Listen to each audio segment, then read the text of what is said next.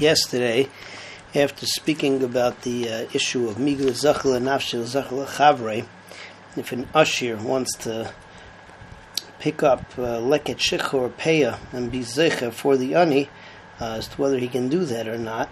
So we moved on to the halachas of Leket. We mentioned Leket in the halach of Migla Zachel and Nafshel, and then we start talking about the din of Leket. So yesterday we talked about what qualifies as Leket, what doesn't, one or two stalks that fall, and that it has to be inside the sickle and inside his hand when he's cutting. And we talked about the din of Safek Leket, that Paskin, like Rabbi Meir, that Safek Leket is Leket, that we learned from the pasuk of Tazav. In Parak Hay, we move on entirely to dinim of Leket, and the first thing that we learn about in the first Mishnah is what happens if there's Leket on the ground and it gets buried.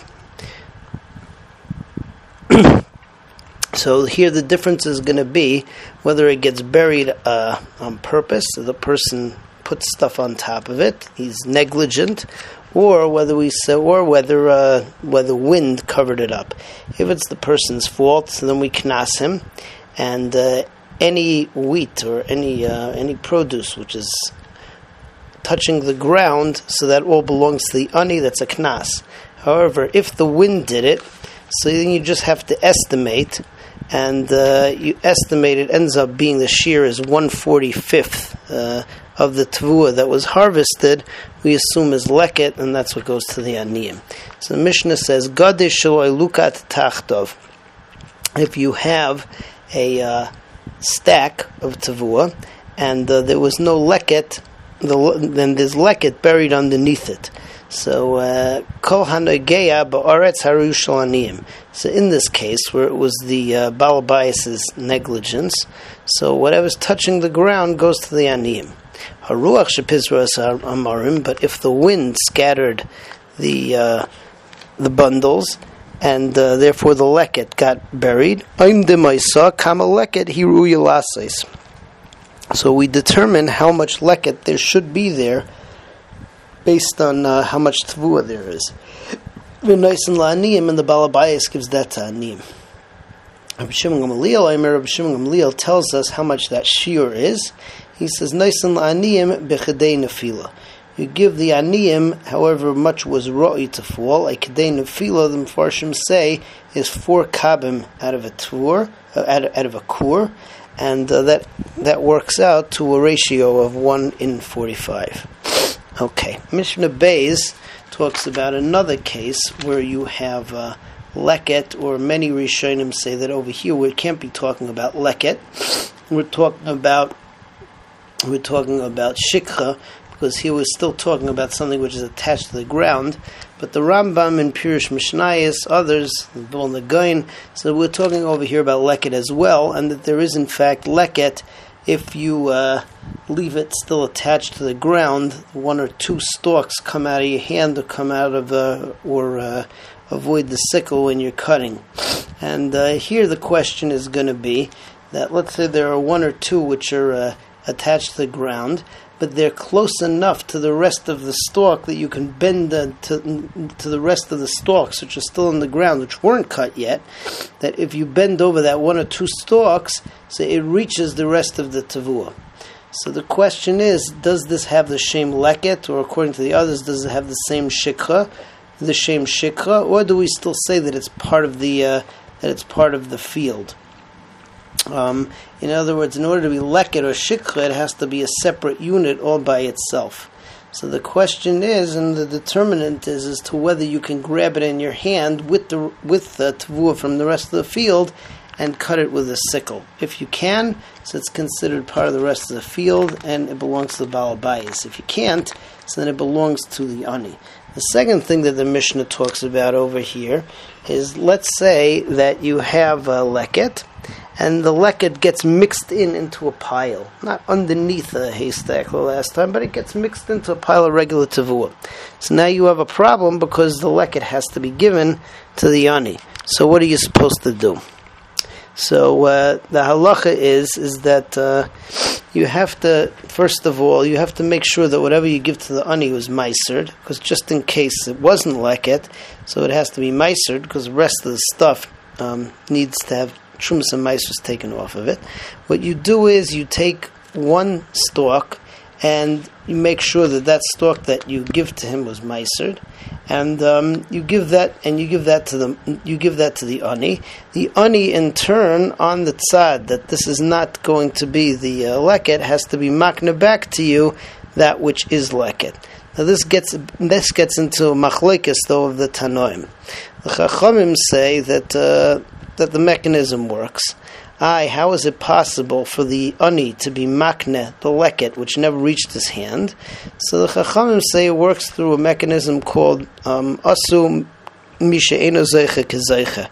That the Rabbanan made a kinyan that when the ani gets this tavua, so they gave him the right to be makne back, even though normally it doesn't work. That the Chachamim gave him that ability. It's a din d'Rabbanan.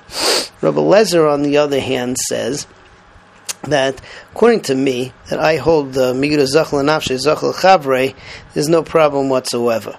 Because when the Baal Habayis is makne over that one stalk of Tavua, so in turn what he can do is he can be makne also the leket which is in his reshus.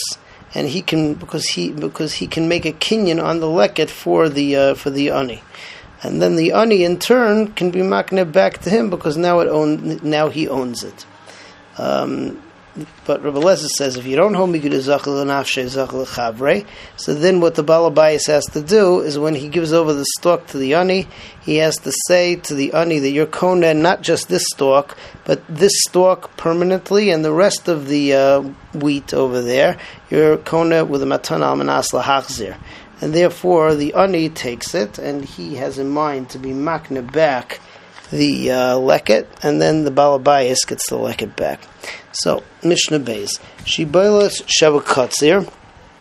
So first of all, if you have one stalk that was part of what was cut off, but it got left in the ground, V'roisha Magila Kama, but the top of it reaches the Kama, which is all of the wheat which hasn't been cut at all, right? That's still all standing.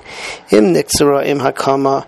So if it can be cut together with the kama, meaning you can grab a handful of everything with this one or two stalks and cut it together, Hari Yishal Baal Habayis, then it belongs to the Baal Habayis.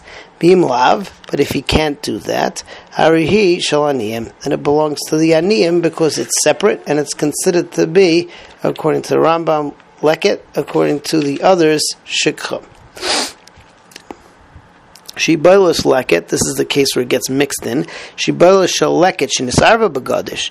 If you have a stalk of leket that got mixed in to the stack, meiser shibolos achas v'noisen lois. So you take out one stalk and you meiser it, meaning you mafresh onto other ones, and you give him this one. And in turn, so he has to be makna back to you the payah. Rabbi Lezer says to the Chachamim,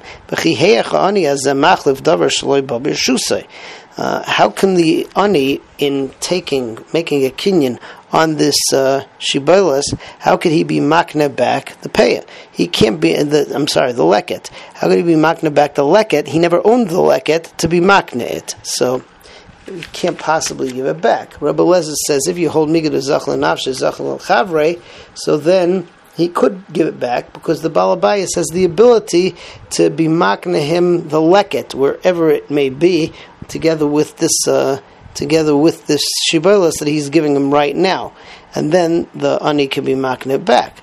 But according to you Chachamim, so Baal Habayis can't give just that leket because he can't be makna, he can't be kind of the leket to give it to the ani.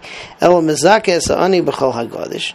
What the ani, he has to be mezakeh the ani. He has to be makna the ani with the entire stack of wheat.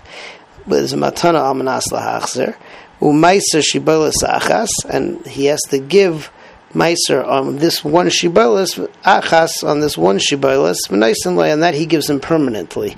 Once the ani has been kind of the entire haystack, matan al manas lahachzir, so he can give him back. He gives him back the rest of the wheat, and he gets to keep this one stalk as the replacement of his leket.